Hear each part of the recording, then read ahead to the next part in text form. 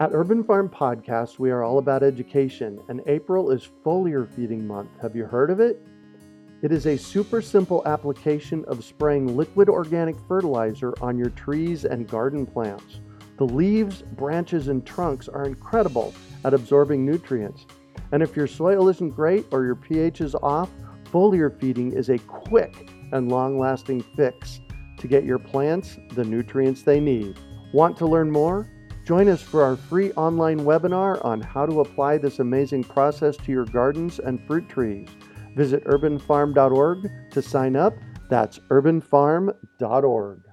You're listening to the Urban Farm Podcast, your partner in the grow your own food revolution. Whether you've just been introduced to urban farming or you're a lifelong advocate, we're sure you'll leave feeling more informed, equipped, and empowered to dig deeper into the soil of your local food economy. With you every step of the way, here's your host, Greg Peterson. This is Greg Peterson. Welcome to the Urban Farm Podcast. Today, what we decided to do was ask a bunch of rock stars exactly what is urban farming to them, and this is what we came up with. Hey, Justin Cutter, I got a question for you. What is urban farming to you? Urban farming to me is growing food in an urban environment. So that can be anything. That can be as simple as a little trellis outside your kitchen window if you're in an apartment, or it can be a significant farm on your rooftop, or perhaps even a greenhouse, or joining in your community garden. Or if you're like me, it can be building a greenhouse on the back of a truck and parking it in Brooklyn, New York, and being able to have access to your own healthy food. So urban farming is a way to, even in an urban environment, connect with the sun, water that's evaporated out of oceans and traveled potentially hundreds of miles to you, and all importantly, with the soil. Why is urban farming important? Urban farming is important because people who live in cities have to eat. It seems very, very simple to me. If you eat, then that food more than likely came from a farm somewhere. So why should that be somewhere far away? Why not get it close where it's fresh and you can be taking care of your own nutrients supply yourself? All right, well, thank you so very much for chatting with us today. Welcome, Scott Murray from Edge of Urban Farm. How are you today, sir?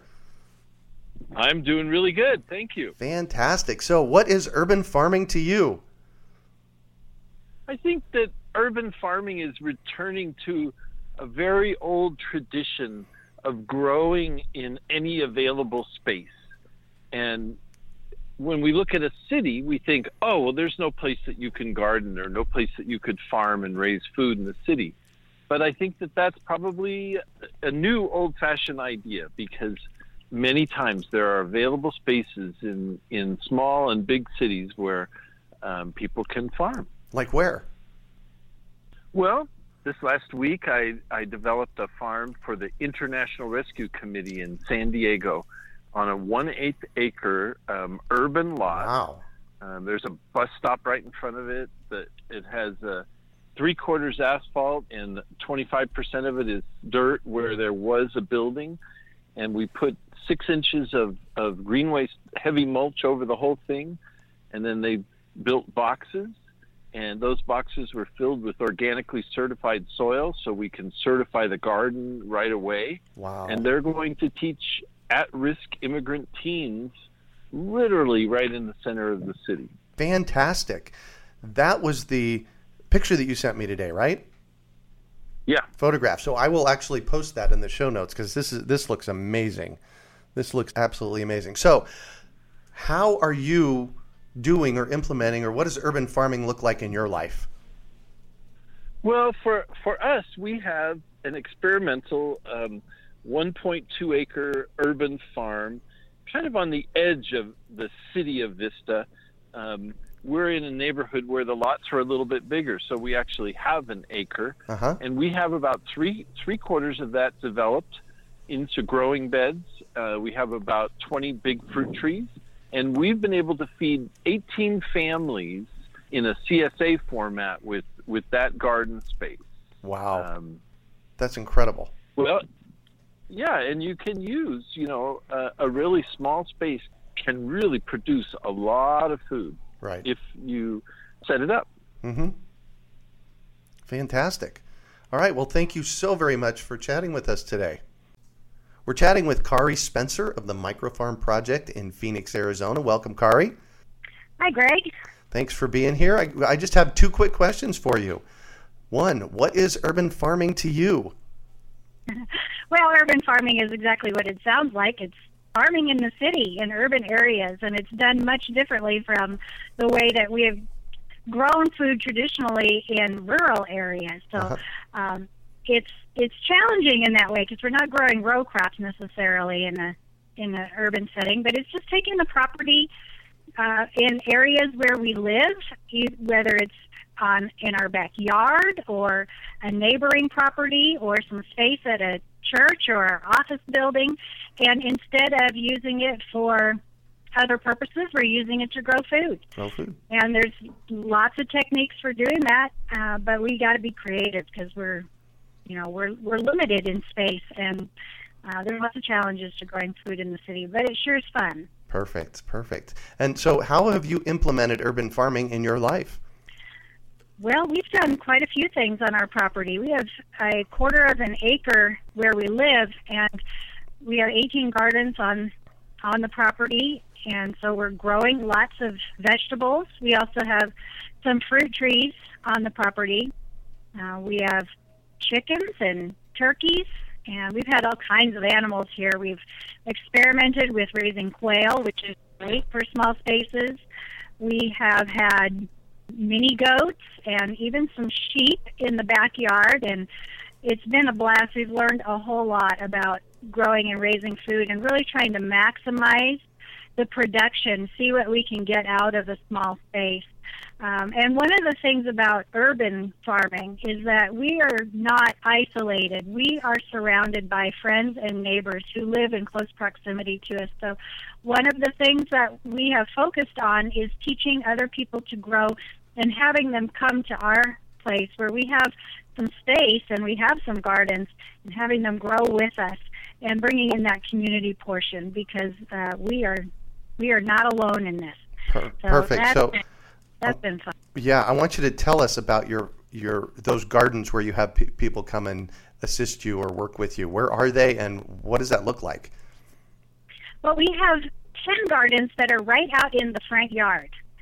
And we have a garden club that meets in our yard and get together every week to decide what we're going to grow, to plant, to take care of our gardens, and then finally to get to enjoy the harvest together. And one person grows something, another person grows something else, and then we all share. And we've grown to be friends. And it's been a wonderful experience. But we also have gardens in the backyard that we use for demonstration. So we invite people to come in and learn how to grow back there. We host classes and allow people from the community to come in and see what we're doing so that they can take it home and do it themselves in their own backyards. Fantastic. Thank you very much. That's what we're after today. You're welcome. Welcome, Jake Mace from Longevity Gardens. Hey, how are you today? Hey, Greg, doing great. How are you? Fantastic. So, what is urban farming? You know, I think it's the ability to grow and provide food for yourself and your family at home that will not only alleviate your pocketbook and help you to save money, but at the same time give you and your family the kind of nutrient-dense food that even the billionaires can't purchase, and you're growing it for pennies yourself in your backyard and front yard. Fantastic. So what does urban farming look like to you? How have you implemented urban farming? Well, we've tried to create a synergy between edible trees as well as edible gardens and have them kind of growing together. And so we try to produce foods that we like to eat, and at the same time, foods that are going to give us the most amount of nutrients, pound for pound, calorie for calorie. Nice. And what does your yard look like? It's a pretty typical yard that was built in the 1970s. We're in like the suburbs of Tempe. Right. We got a third of an acre. It's not flood irrigated. It's just on regular city water. And we have put, to date, it's 2015, we put over 200 edible trees, fruit trees, nut trees, and medicinal and leafy trees. Wow. as well as a few thousand square feet of raised beds. And in the fall and the spring, I can easily, right now after 4 years, provide almost all the food I need. And in the summer and winter, at least 50 to 80%. Wow. So you're going to take on a goal here in the next while. You're going to eat entirely out of your yard for a week, right? I am. I'm going to document this on my Vegan Athlete YouTube channel. I'm going to go for 1 week and document what I eat over the course of that week on YouTube and do only out of my yard for a whole week. Wow. And you can do that. Easily. And it'll also force me not to go to Chipotle and get a veggie burrito once in a while. Yeah, there you go. Well, at least for that week. Exactly. So give us a snapshot of all of the things that you can eat in your yard right now. So at the current moment, I got the moringa trees growing. My moringa trees are some of my most important and vital trees because they grow so big and they grow so healthy, but yet the leaves are healthier for you than a multivitamin is. Wow. And what else? What else you got? I also have a neem tree that's putting off edible leaves. I have Egyptian spinach. I am the Bill Gates, the billionaire of Egyptian spinach right now because I have I have onions. I have Iatoi onions. I have cucumbers climbing the trellis. And I also have jujubes, a lot of Chinese dates jujubes growing right now. And it's still, 105 degrees here in Phoenix. So I'm still growing a lot of edibles in the heat of the summer. Fantastic. Awesome. Hey, thank you very much, Jake. Hey, Greg, always good to join you, Greg. Thank you. Yeah, you bet. Taylor Jenkins, how are you today? Doing so good. How are you, Greg? Great. What is urban farming to you? That's my question today. Urban farming. Well, to me, the obvious answer would be growing food in the city, but I think of it as so much more than that. Urban farming, to me, is actually a movement. I think of it as a way of reclaiming our autonomy over what we're eating and not settling for the not so nutritious and the environmentally questionable food that we normally get from the industrial food system. Yeah.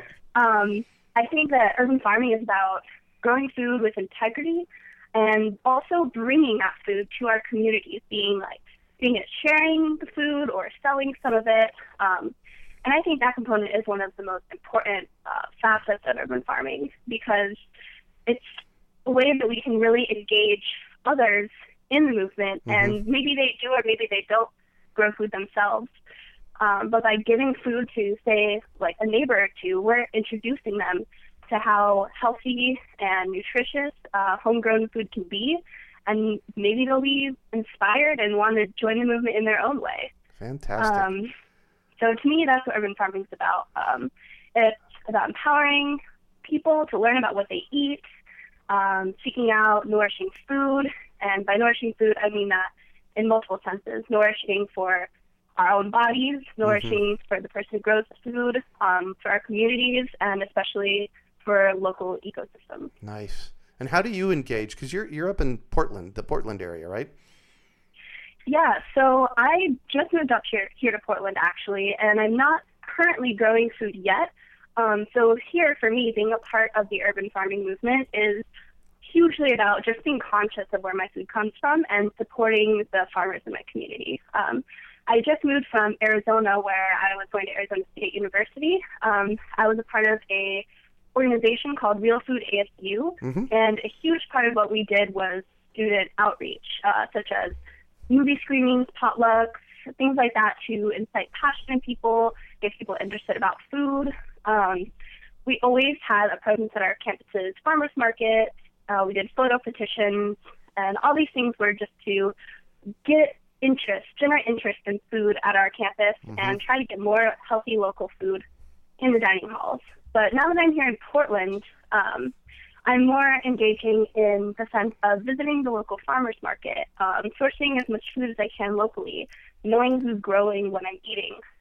It's actually really easy here because there's farmers markets everywhere. You can find one any day of the week. Wow. Tons of food co-ops too. That's been super awesome about being up here. But cool. Yeah, so I just consider it really empowering to know that I'm taking part in my new community, supporting it, and making ethical food choices. Perfect. I'm going to put you on the spot here, too. I want you to tell everybody what you do for a living now.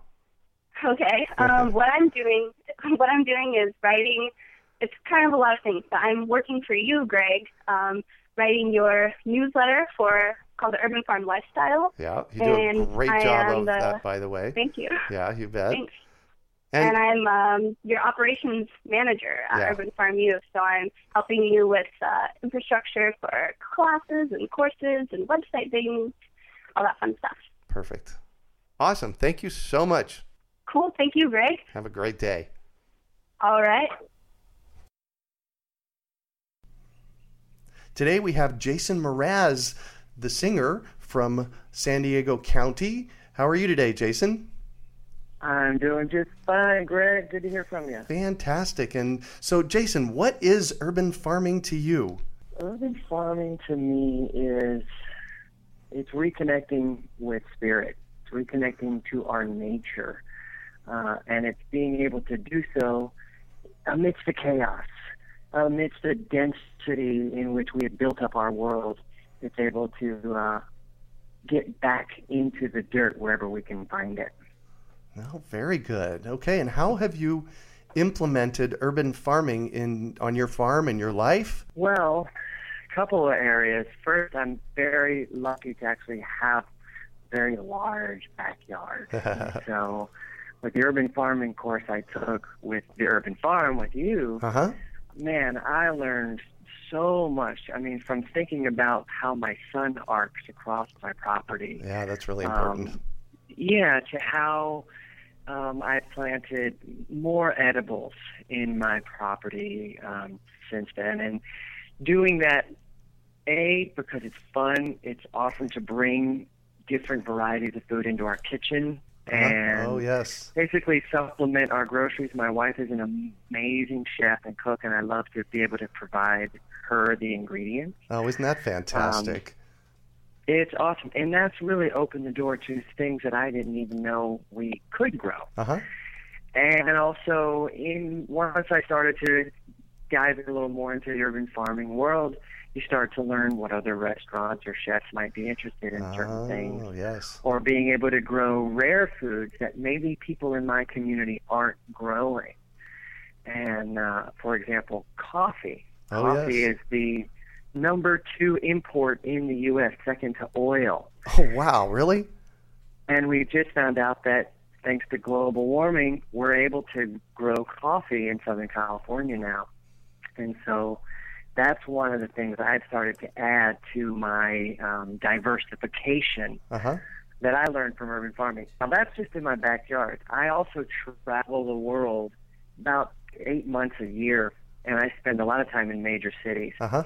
And what I've done in many of these major cities is able to go out and work with urban farming groups and organizations who are growing potatoes in vacant lots, who are feeding the homeless, who are educating schools and young people and getting people back to the earth, because we spent tens of thousands of years working with the earth. And then in the last 100 or so years, we kind of cut ourselves off. Yeah.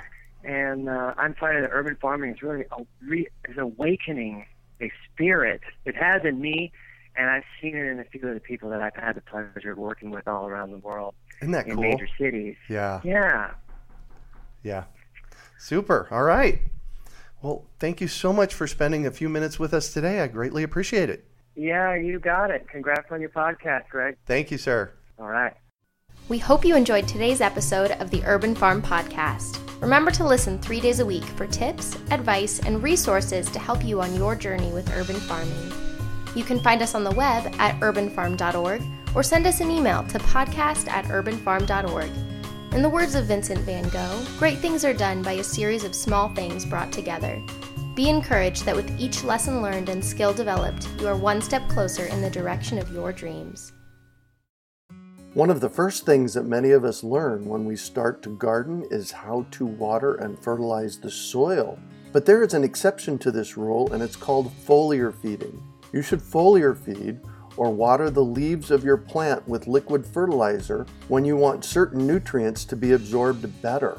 Not only are the leaves great at uptaking liquid fertilizer, if your soil isn't very good or your pH is off, foliar feeding can help your veggies and fruit trees quickly get the nutrients they need to thrive.